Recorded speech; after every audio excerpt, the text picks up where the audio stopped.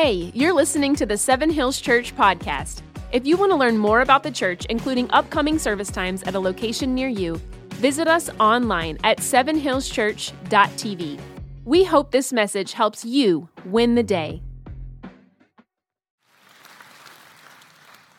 2 Samuel chapter 6. 2 Samuel chapter 6. Let's look at verse 13. And so it was when those bearing the ark of the Lord had gone 6 paces that David sacrificed oxen and fatted sheep. Then David danced before the Lord with all his might, and he was wearing a linen ephod. So David and all the house of Israel brought up the ark of the Lord with shouting and with the sound of a trumpet.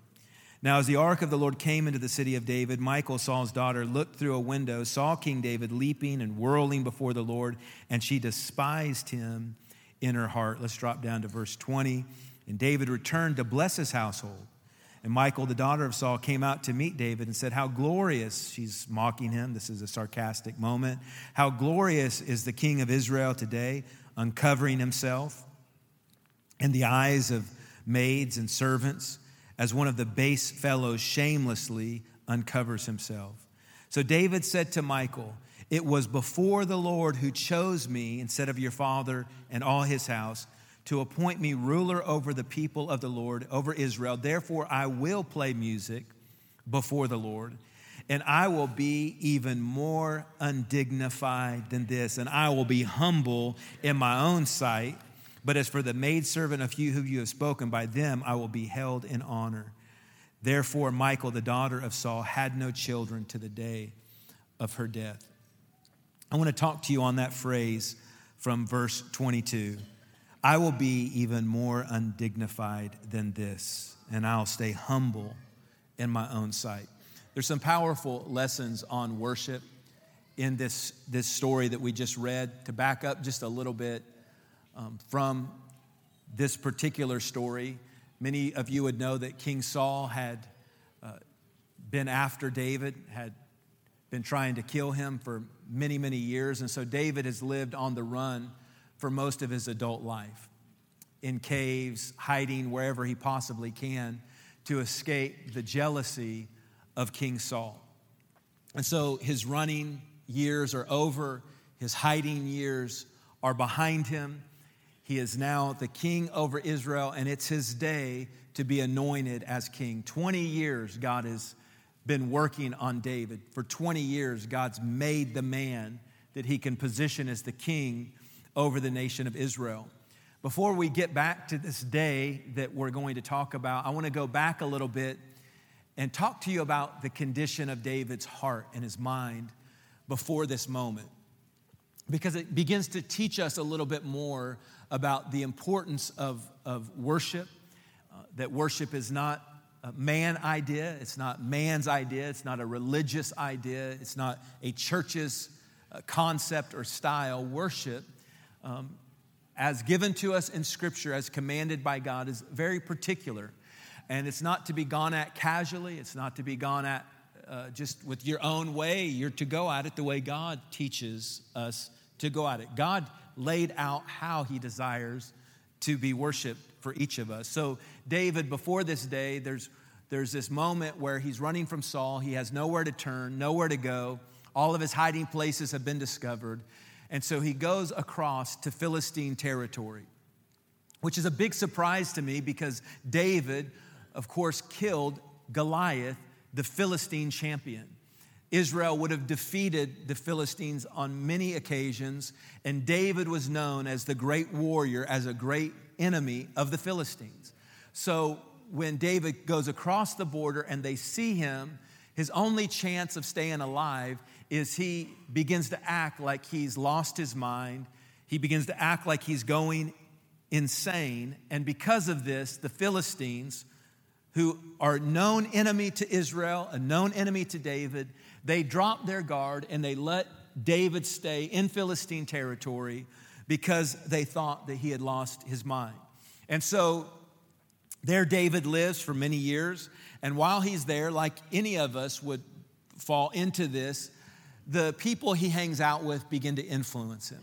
The places he goes, his relationships begin to rub off on him. Kind of like when I went to Bible college many years ago, my roommate in school was from the deep South. First time I called my dad after living with this guy for some time, my dad said, "What is wrong with the way you're talking?" I'm like, what do you mean? And he's like, you're acting like you're from the South. And I'm like, well, it's probably just my roommate, and I'm picking up on his accent. Have you ever met anybody that moved to another country, maybe Australia? They lived their whole life here, moved to Australia for 2 years, but they still are acting like they're from Australia because the accent rubs off. And David is in that kind of a place where their ways, their dialect, their accent, their thinking have affected David, and their way of thinking begins to take over. So David is being influenced by their ways of thinking. He goes into this place where he's been influenced by the Philistine way of thinking, but he's supposed to be leading God's people. Their way of looking at the things of God have rubbed off on him. And so he's now king. It's his coronation day. He walks into Jerusalem and he recognizes that the Ark of the Covenant has been missing, which is a piece of furniture that represents Jesus. Really, the Ark of the Covenant represents the fullness of God's presence. The Ark of the Covenant was a wooden box. Inside of the wooden box would have been the 10 Commandments. It would have been manna in a small little pot or jar, and you would have had Aaron's rod that budded. The 10 Commandments speak of moral clarity, absolute truth, that God is the author of truth and standards in all and every area pertaining to life and godliness. So God, in that box, put truth. In that box, he put Aaron's rod that budded, which represents the resurrection and the life. And in that box was the manna that represents God's daily supernatural provision to his people. That piece of furniture is a shadow or a picture of Jesus, because we would know when Jesus came that he had absolute truth in him. He is the resurrection, he is the life, and he is our supernatural provision, not occasionally, but daily. Also, over the Ark of the Covenant would have been the Shekinah glory, or the full presence of God. And so when David notices that it's missing, he does some research and comes to find out that for 70 years, the Ark of the Covenant had been gone. What happened was when Israel was fighting the Philistines got tired of losing, and they heard that the reason that Israel was winning was because of their God, because of the God of Israel. So in their mind, they think if we can go take this God box, then the God that's on Israel's side will be on our side. So now when we go to fight, that God will be on our side. But they didn't want to worship that God. They just wanted the blessings and the benefits that came along with the victories that would come along with the God of Israel. So they take the Ark of the Covenant, they put it in one of their temples to the god called Dagon. It was a big statue of a person. I think it was like a half fish, half man kind of God. And one night they put the Ark of the Covenant in there. The next morning they walk into the temple, and that massive statue had fallen on the ground and its head had broken off. And so they go in and they lift the statue back up and they put it into place. The next morning they come back in, and sure enough, the statue had fallen again. This time its hands have fallen off. And so they prop it up against. Now all they really have is a headless, handless God. They kind of got like this torso religion, if you will. To them, they don't mind God just as long as he's headless and handless. You know, people don't like when you start talking about Jesus is the head of his church. Jesus is. Which means he has full and absolute authority over his church. My opinion don't matter. and your opinion does not matter. He is the head of the church. But we don't like authority. We don't like the idea that we're to be under the lordship of Jesus Christ. We're to be under the headship of Jesus Christ. That He is Lord of all, or He's not Lord at all. And so we come up underneath that lordship. I'm submitted to the lordship of Jesus Christ. I'm surrendered to the lordship of Jesus Christ. That is to have Him as the head of the church. But a lot of people also don't just want God to be a headless, or church to be headless. We want it to be handless. Don't ask me to serve. Don't ask me to give. Don't ask me to get involved. Don't ask me to sacrifice. Don't ask me to do anything, because we like that torso religion. And they prop that God up over and over and over and over again. But God did not send His Son, Jesus, to establish a torso church. He sent His Son, Jesus, to establish a church that was under the full authority of Jesus Christ, and a church that also understood, as He is our head, so we are to be His hands and His feet in the earth. But the Philistines, they didn't like this kind of preaching. They didn't like these sermons. They didn't like it. So they took the Ark of the Covenant and they moved it out of the temple of Dagon so they could have their torso church. They took it to a man's house by the name of Abinadab. Abinadab had two sons. One of them was Uzzah. And when they moved the ark from the temple of Dagon to Abinadab's house, they put it on a cart that the Philistines had designed specifically for the moving of the Ark of the Covenant. And for 70 years, it stays at Abinadab's house. 70 years, there's the ark. Now, David is king. It's his day, his first day. He's going to take the throne. And he doesn't want to lead the nation without making sure that the Ark of the Covenant, or the full presence of God, is back with Israel. And so he sends 30,000 mighty men to go and retrieve the Ark of the Covenant. With that 30,000 men were singers and musicians. They were rejoicing, shouting, clapping, praising God with all of their might, with all of their hearts. And so they take the ark. Once they get to Abinadab's house, they take it and they put it on this cart, and they start to move it back to Jerusalem.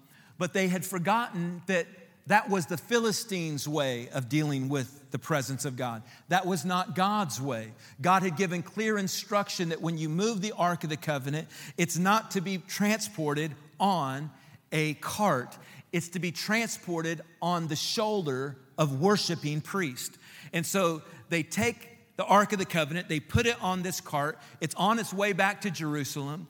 As it's going down the road, it hits a pothole, and the ark begins to fall off of the cart. Uzzah reaches up and touches it and immediately drops dead. Well, the music and the worship and the singing suddenly stops. All terror begins to strike the people that were there as they begin to think to themselves, how is it that a man that was just trying to do the right thing and now he's dead? Why would God judge that kind of an action? Why would God not be okay with that kind of an action? Why, when we're here celebrating and praising God, why is it that something so tragic could happen? And it's God beginning to teach people that you just don't go at worship any way you want. There is a seriousness to worship. There is a sober reality that comes when we worship. He is merciful and He's mighty. And with the enjoyment of His mercy, I cannot forget about He's also a mighty God. And He's also a God I'm to be reverent to. We sang it, that I have to defend this holy ground. We're not speaking of this area over here or that area over there. The Bible says that God took the dust of the ground and He formed Adam and breathed into him the breath of life. So that dirt is me and you. That ground is me and you. I must defend this holy ground. I can't worry about that ground and that ground, but I can tell you one thing: God wants me to guard this ground. So David teaches us a few lessons here that we'll go through quickly. Number one, that he could not discern the ways of God from the ways of the world. He learned the cart method from the Philistines. He started thinking like the Philistines. He started talking like the Philistines. And he started thinking that maybe I could bring about God's will with a worldly mindset. And so David learns real quick that you cannot bring a worldly cultural mindset into kingdom work. The kingdom of God is always opposite of the world. If the world is saying one thing, know that more than likely, especially when they love to talk about Jesus. You know, it's amazing how the world tries to teach the church about Jesus all the time. Isn't that amazing? And it's always a Jesus that fits their narrative, is it not? But it's not the Jesus that we read about in the scriptures. It's not the Jesus we read about. Maybe one random scripture's thrown at it. But if you pulled together the spirit of scripture and the spirit of Jesus, they're normally a million miles away. But then church people learn about Jesus from the world. Then they bring that Jesus into church. And he's not the Jesus of the Bible. He's not the Jesus that we see God. He's this Jesus we just created and made up in our own head. And then we get surprised when somebody talks about Jesus from the Bible. We think it's offensive when they start, because we learned about Jesus from the culture when God never told us to learn from the world about him. We learn from his word and from his people. It's how we learn about it.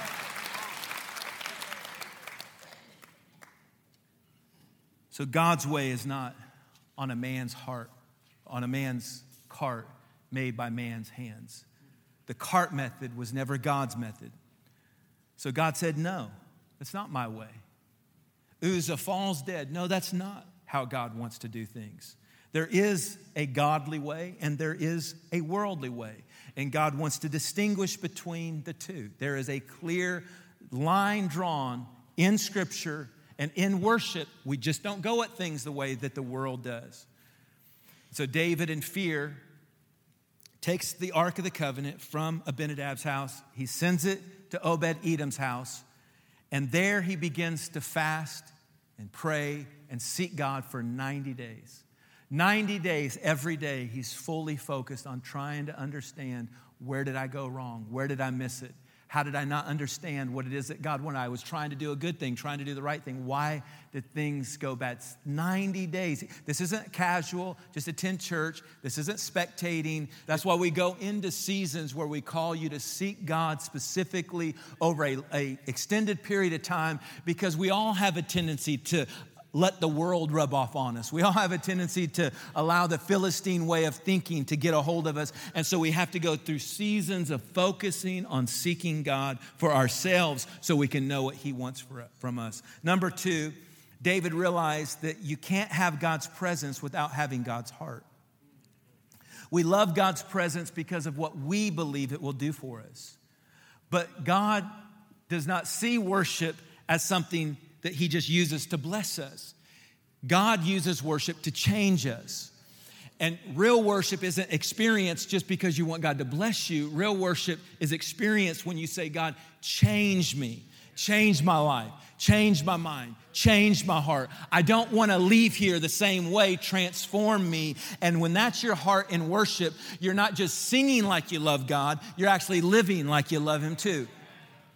Number 3, they were around the ark, but God wanted them under the ark.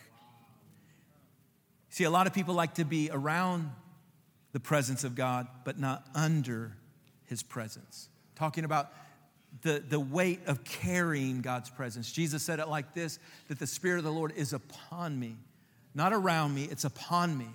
What was he saying? That the leadership of the Holy Spirit is on my life. When the Holy Spirit moves this way, I go that way. When he says go there, I go there. When he says do this, I do that. When he says be this, I'm going to be that. I'm just following his leadership wherever he wants to go, because God never designed the ark to be carried on a cart. He designed it to be carried in my heart. And so the way that God instructed them to do this was take this wooden God box, put a gold ring on each corner, 4 corners, so 4 gold rings. Take a wooden rod through those gold rings, and then put a worshiping priest on each corner, have them all lift it together and set it on their shoulders. And I want you to see the imagery here, that the people who are carrying the ark, they feel the weight of it. They're carrying it. It makes their heart beat a little bit faster. It makes their brow start to sweat.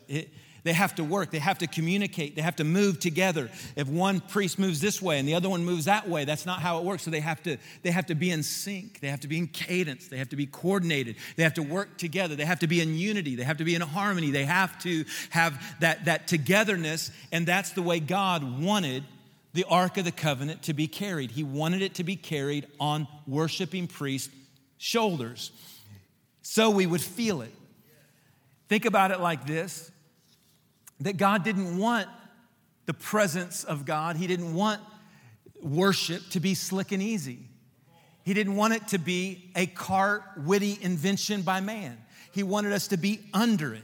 He wanted us to feel the weight of it. He didn't want us to see it as this thing that we do and we just kind of play God games for like an hour and then go back. No, he wanted us to feel the burden of it. He wanted us to feel the overwhelming weight of the presence of God and carrying him into a lost and dying world. Number 4, David would teach us that pride will cost you more than praise. Every 6 steps, the Bible says, David would stop and he would sacrifice a lamb and he would worship. The entire way from Obed-Edom's house back to Jerusalem, every 6 steps, they would stop everything. They would sacrifice a lamb and they would worship. So worship is a sacrifice. Praise is a sacrifice. Which helps us know that this isn't just singing songs. Every 6 steps, he stops everything in his life and he sacrifices. He stops everything in his life and he worships. He'll only go so far before he says, okay, I can't go any further before I spend some time in his presence. And when you really get a hold of worship, you realize that what we experience here on a Sunday is only part of it, because the true sacrifice of praise shows up in how you live your life. It shows up in how you treat people. It shows up in how you treat yourself, how you treat that spouse, how you treat those children, how you treat those parents, how you treat your enemies, how you treat those who hate you, curse you, use you. Worship shows up in those places too. And so David got so overwhelmed when he saw the Ark of the Covenant, not on a piece of machinery, but on the shoulders of worshiping priests, their hearts beating, sweat pouring down their face, carrying God's presence, feeling the weight of God's presence. David was so moved by this. He was so impacted by that moment, by that image, that he begins to dance and shout and rejoice in such a way that the Bible says it was with all of his might. So he's dancing, he's praising God. And the Bible says he takes that kingly robe off, which represents his position in the community. It represents his reputation, his image. But he gives God a sacrifice of praise because he doesn't care what people think. He doesn't care what his position is. Doesn't care what the image is. Doesn't care what his reputation is. At that moment, he looks at Michal and he actually tells her, listen, I'll keep singing my songs to God. And oh yeah, by the way, I'll be even more undignified than this because I didn't do this for you. I wasn't thinking about you. I wasn't thinking about anybody else. I was thinking about the God who put me in this position, and that God deserved me to be humble and come to him with worship. But the Bible says that Michal despised David in her heart, that she was embarrassed, that she was angry because he was embarrassing her. And the Bible says God saw her pride. And her womb was cursed. God said, no more children. You'll never have children because pride will cost you more than praise. A lot of things will never be birthed in your life because pride has such a grip on you. One of the quickest ways to kill a church is to think that we have a cart method. We have a way that the world will be okay with what we do. And we want to make sure that the world is okay with the way we worship. So let's not worship too much.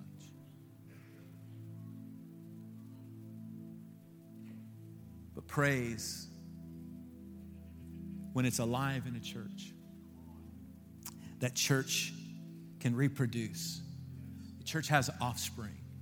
That church can grow. The family of God can grow. The family of God can move forward, because when you praise God, that's exactly what happens. The lost get saved. The addicted get set free. The Bible says the prison doors open. The chains fall off. Pride in the Webster's Dictionary is a protection of one's image and reputation. So you always know if pride is slipping into your life. It's because you're embarrassed, or you feel even the slightest idea of worship makes you uncomfortable, makes you feel like, I don't know, what are people going to think? I just need you to know that when that feeling comes, that pride comes in your life, that's the moment you say, I don't care what my pride says. I know who my God is, and I know what he can do for me. And I'm not letting pride cost me the fruitfulness that God has for my future.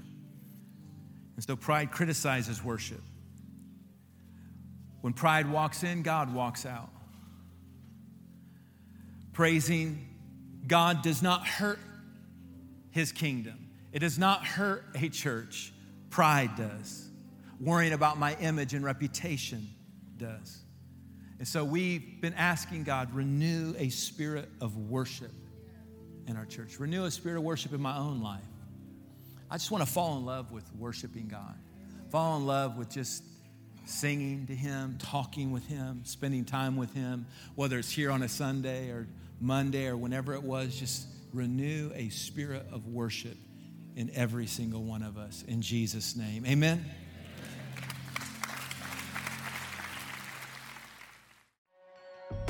If you enjoyed today's message, be sure to hit the subscribe button. And if you want to experience daily content, messages, and inspiration, go ahead and sign up for Daily Bread with PM by visiting sevenhillschurch.tv/DBPM.